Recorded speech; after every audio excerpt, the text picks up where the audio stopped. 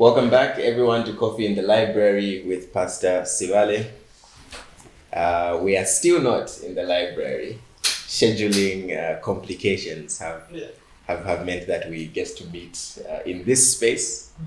But we're grateful. We're grateful that we have been allowed to use this space by Kabwata Baptist Church. Welcome back, Pastor. Thank you. It's good to be here. It's good to be with you. Yeah. How have you been? I've been all right. Yourself? Not bad. Good. Not bad. Good. We just coming out of Easter evangelistic activities. Yeah. Wait for the Lord for the opportunity. Yeah. And how was your Easter? Easter was tiring. Yeah. You know, we're at the moment at church yesterday when we're standing outside and everyone looked tired. Tell me about everyone looked yeah. I think we might be doing too much. Yeah. But No, it was good. We'll rest one day. Yeah, we'll rest when we get there. In today's episode, we are talking about having children outside wedlock or having a child outside wedlock. Yeah. This is something that happens. We have people who have had children outside of wedlock prior to becoming Christians, and we have had people having children outside wedlock while they are Christians. So let's start off from the helicopter view. Yeah. As an elder, yes, how do you go about engaging someone who has had a child outside wedlock and they're coming into they're coming into church membership? Good. All right. It's a very sensitive topic and yet one that needs to be addressed, and I pray that it will be helpful to people out there or viewers out there. Now, as an elder, as you've said, one of the things we consider, or the main thing we consider when someone is applying for membership, is their credible testimony of salvation. That's where we start from. Can they attest to the fact that they've been saved from their sins and Christ is their Savior, is their Lord and Savior? That's where we start from. And then as we now begin to process their membership, we want to find out, when did they get saved? Have they been in membership before in another church? Why do they want to move membership to Kabwata Baptist, for example? Are they running away from issues where they're coming from? So that you clear those before you admit them into membership. And in an event where an issue like that surfaces, the chap, we want to know what were the circumstances, and then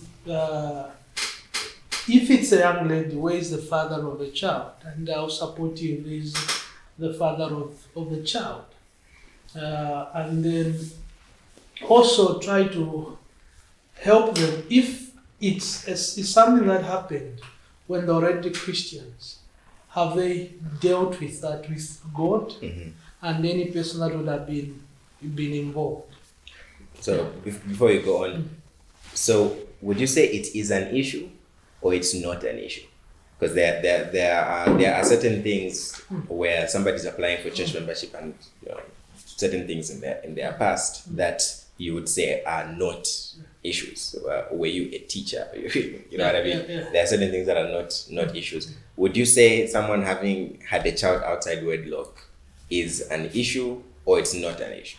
It is an issue, and what I mean it's an issue, quote unquote, is we need to know something about it so that we're able as elders not only to be able to shepherd that person properly, but also to be able to defend in case someone was to ask. Because a child will show. Yeah, if it's a lady, you'll probably see her with the child. If it's a young man and he's keeping the child, you probably see them with the child, and people will begin to ask, this guy is not married, how come? Or things like that. Yeah. So we need to have such information as elders, so that in case someone brought it up, we'll be able to say, yeah, we are aware of that, and it's something that has been dealt with, or it's something that happened before they were saved, and things like that. So in that sense, one would say it's an issue that needs to be brought to the attention of the elders, so that the elders know, and then they'll be able to defend their members or speak on behalf of their members to anyone who would raise such issues. Yeah, because from the outside, as ordinary church members, we definitely see it as an issue. It's just interesting to know that the elders as well also see it as an issue. And so this, in terms of integration, what has been your experience in terms of people coming with children, integrating into the church? Someone who has had a child outside wedlock, because I would assume that it's not the easiest of things. Yeah. Firstly, it's difficult for the person coming in, and it's also difficult for the members. And what do I mean is that, firstly, people look at sexual sin as like the sin. And what I mean is not undermining it, but it's that the difference is that with sexual sin that results into a pregnancy, there's evidence, there's evidence to that effect, and that's the child. And the child will be there, for a long haul. And so when people look at that, they begin to wonder. Some will not outrightly say it to you, but they begin to wonder whether this person is really saved, or are they continued into sexual sin. So for most of the members, they find it very hard to easily accept such a person. And then the person themselves find it very hard to easily integrate. If you, let's say you're in your early 20s and your peers, none of them have a child.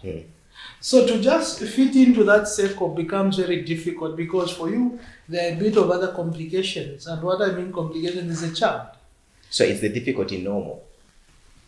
The fact that integration is difficult, is that a normal state of affairs? Because you can imagine someone comes in most cases when someone comes in with a child outside wedlock, it's usually a young lady. It's rarely the man, right? But let's say that somebody comes in and they have had a child outside wedlock, they are joining the church as a member. When they are feeling that difficulty, is that difficulty integrating? Is that normal? Because in that moment it doesn't feel. It just feels like you're being tormented. Well, I'll use normal very cautiously. Okay. But it's what I refer to as a consequence of your sin. Okay. Yeah.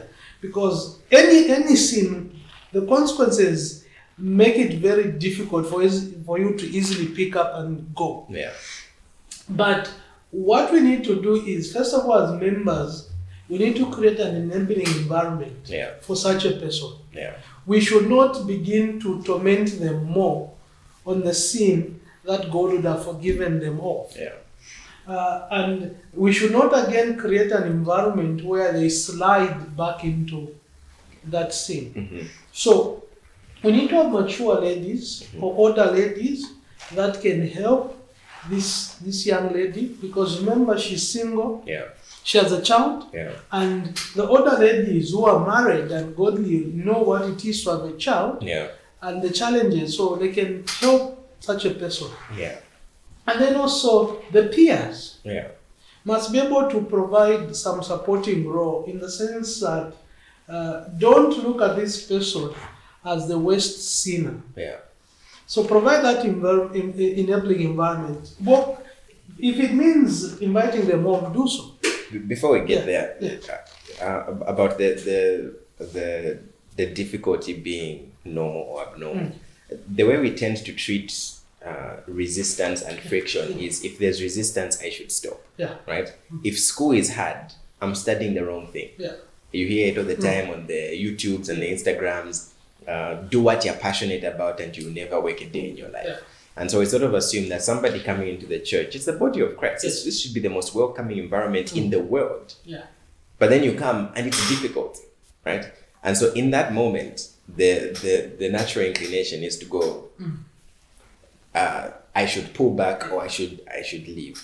And so in that sense, the resistance that one might find within when you're involved in the church and you've had a child outside wedlock, that resistance is it's not unexpected because it comes with a sin, but it should be something the church should work against, basically. Yes.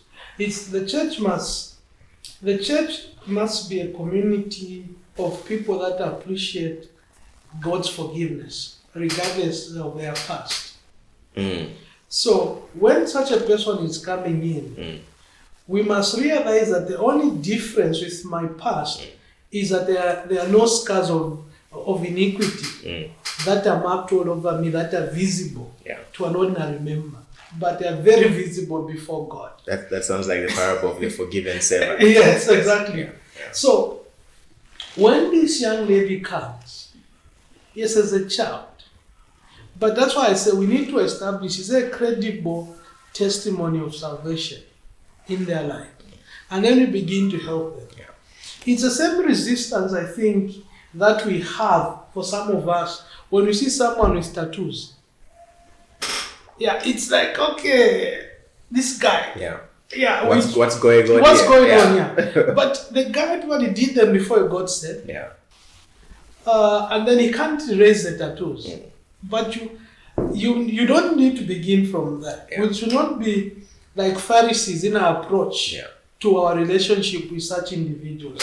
We begin with what's their testimony of salvation, and then what baggage are they coming with into the membership, and how can we provide an enabling environment for them to grow, carry their burden, or carry their issues, and serve God in that state.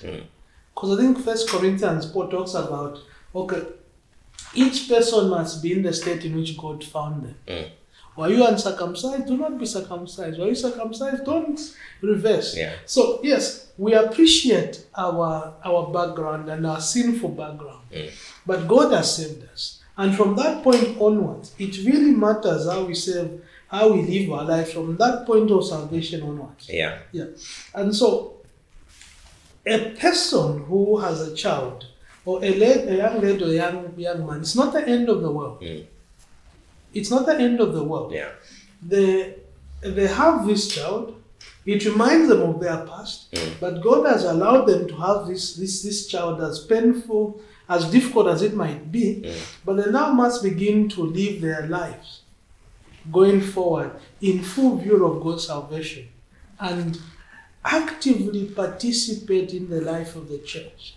Okay, so I'm with you so far. Yeah. But we get to the point where the person says, but Pastor, these people keep judging me based off my past. Yeah. I can't. For them, I'm nothing more than a person who's had a child outside wedlock. I can see, how do I relate to people who are wronging me in this way, who can't seem to look past my past? How do you respond to that? And that's why I said the elders, they process. So the elders must be able to help. So if that person is brought that issue before the elders, and even if there are maybe one or two individuals, the elders must be able to sit and help them appreciate the situation. So that you begin to look at the person past their sin or past their past. So that you don't keep on judging them based on what their previous lives. And that's why the Bible is very clear about that. It's the difficulty is also what the apostles experienced about 12 Tarsus. They did not easily accept him. And that's why God brought Barnabas to encourage Paul. Barnabas spent more time with Paul, encouraging Paul, and then he brought Paul to the others. That's a very good one, because Paul in his time as Saul, he persecuted the church, And so now he comes in and he's like, I'm here for church membership. Naturally, there was that resistance as well from the guys are thinking, no, this guy is going to finish us inside. Yeah. And I'm sure Paul had a number of conversations where he's like, you know what, me, I'm done. Yeah. We have got to Antioch. Yeah, exactly. I'm stopped with these Jerusalem Christians. They're always judging. Yeah. Yes. So like the other being said, but you killed my uncle, you. You get the point? Yeah. But Barnabas was able to rally. Walked with Saul. Yes. Helped Saul out of that, and then he became the link with the church in Jerusalem. Yeah. And so even us, we need to have those people that can be the Barnabases, as it were, to such individuals. Yeah. Who will not judge them because of their past, but call them brother so, and walk with them, and let them grow. And who knows what they will be tomorrow. 13 of the 27 books of the New Testament were written by Paul. But if he was not easily accepted, and if Barnabas did not come there, and I'm saying if, maybe we would not have had. Yeah. God would have used another person to write the word. But the point is, we need to first of all begin at personal level appreciating our salvation. And then see how God has been gracious to us in dealing with our sins and seeing it in others as well. Yeah. So bringing it together, you mentioned 4 things. Strictly speaking, 5. There's a certain normality, there's certain normal resistance that comes with someone having a child outside wedlock, especially in terms of involvement in the church. Because these are the consequences of sin. Sex outside wedlock being the sin, not the child being the sin. And so the 4 things that you mentioned that help the person in the situation is a community of believers, the church, to help, forgiven Christians being able to apply forgiveness to someone else, church elders to lead, and then the scriptures to guide. And the last one was Barnabas, a friend who can walk alongside you even when everyone else is piling on the pressure. Exactly. Yeah. Exactly. Those things are very important, because it's the scriptures that guide us. Yeah. The scriptures are such examples and principles or precepts that we can work with. Yeah. And then the scriptures refers to the church as a community of saved or forgiven sinners. Yeah, and those must be able to provide that environment that helps people of different paths to find acceptance in the church. Yeah. And older ladies must be there for younger ladies. In that sense, help them. Nurture them and show them that yes, this is you and we cannot run away from your past. But it's no longer you. You've been saved, and this is what God requires or expects of you to live from this point onwards. And the elders must be there to teach the members. What does it mean when we say we've accepted someone into membership? We've taken time to process them, ask them questions, deep questions, searching questions. We've consulted one another as elders. We've prayed over this matter. Now we bring it to the church and say, look, the elders have done their work as far as their wisdom can go. Do also your work. If there are any questions, bring them. Let's deal with them. So when I'm saying we're accepting them into membership, we're saying, yes, whatever their past might be, we're also accepting it because of they've professed faith, and therefore we'll treat them from this point going forward. And then for anyone listening out there, maybe you've had a child out of wedlock, it's not the end of life. God has saved you from your sins, and He wants you to use your gift within the church. And you can be a good example to other single mothers or single fathers out there on what it means to serve God in that state. But also it might be through you where you begin a ministry to help young men or young women or young ladies that to find themselves in that situation. As the Bible tells us in 2 Corinthians, that God comforts us so that we're able to comfort others. So once you appreciate God's grace upon you in this situation, it's expected of you to extend that grace to others, so that the difficulties you had when joining such a community of believers might be lessened by your presence to such individuals around. So it's not the end of the world. It's not the end of the world. In God there is forgiveness, and we are new creation, and we must serve Him as new creation. Thank you very much for that, Pastor. That was very, very helpful. Very, very helpful. We'll take a brief break, and then we'll look at our book of the week.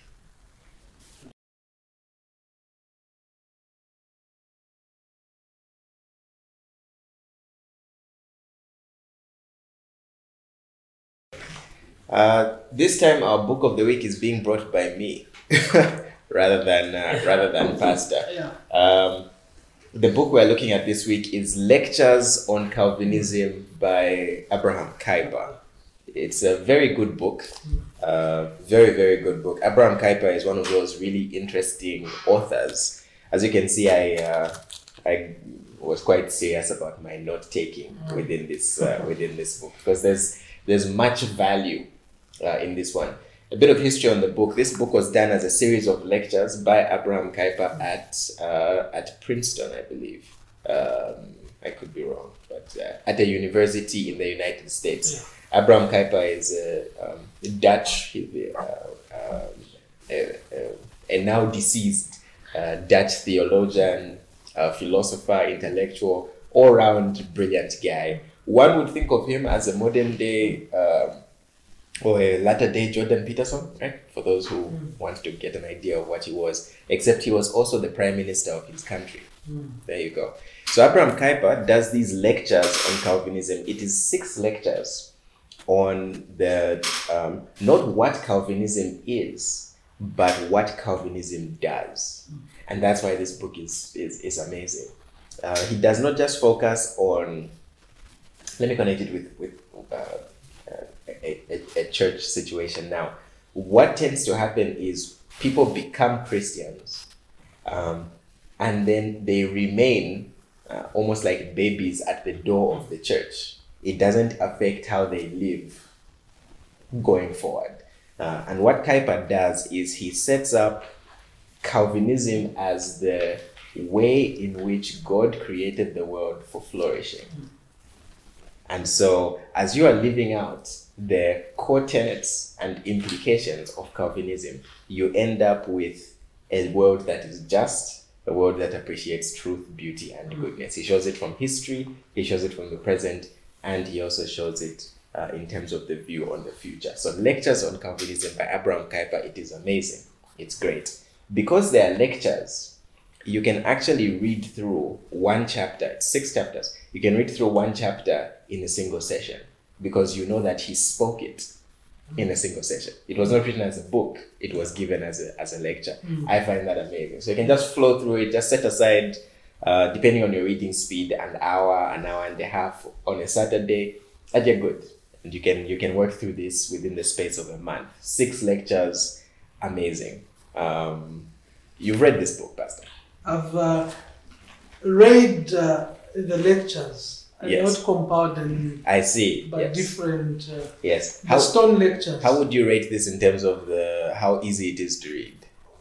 Well, for me, probably personal bias. Because I enjoyed the book, so I found it very easy, very easy to read, and I'll give it an 8. Yeah. It's very, very easy to read. I would not disagree with that one. Sometimes Kuyper loses you, but he finds you because he's a very, very good. Or you find him. And if he ever loses you, just Slow down, backtrack, and continue. Lectures on Calvinism by Abraham Kuyper. We have a copy in our library here at KBC if you want to. And if someone wants to start to Google the Stone Lectures by Abraham Kuyper, you'll see. Yes. Yeah. You'll find it there. You'll find it there. Okay. Well, thank you very much. This has been Coffee in the Library. My name is Mwansa. I've been your host. This is Pastor Sivale.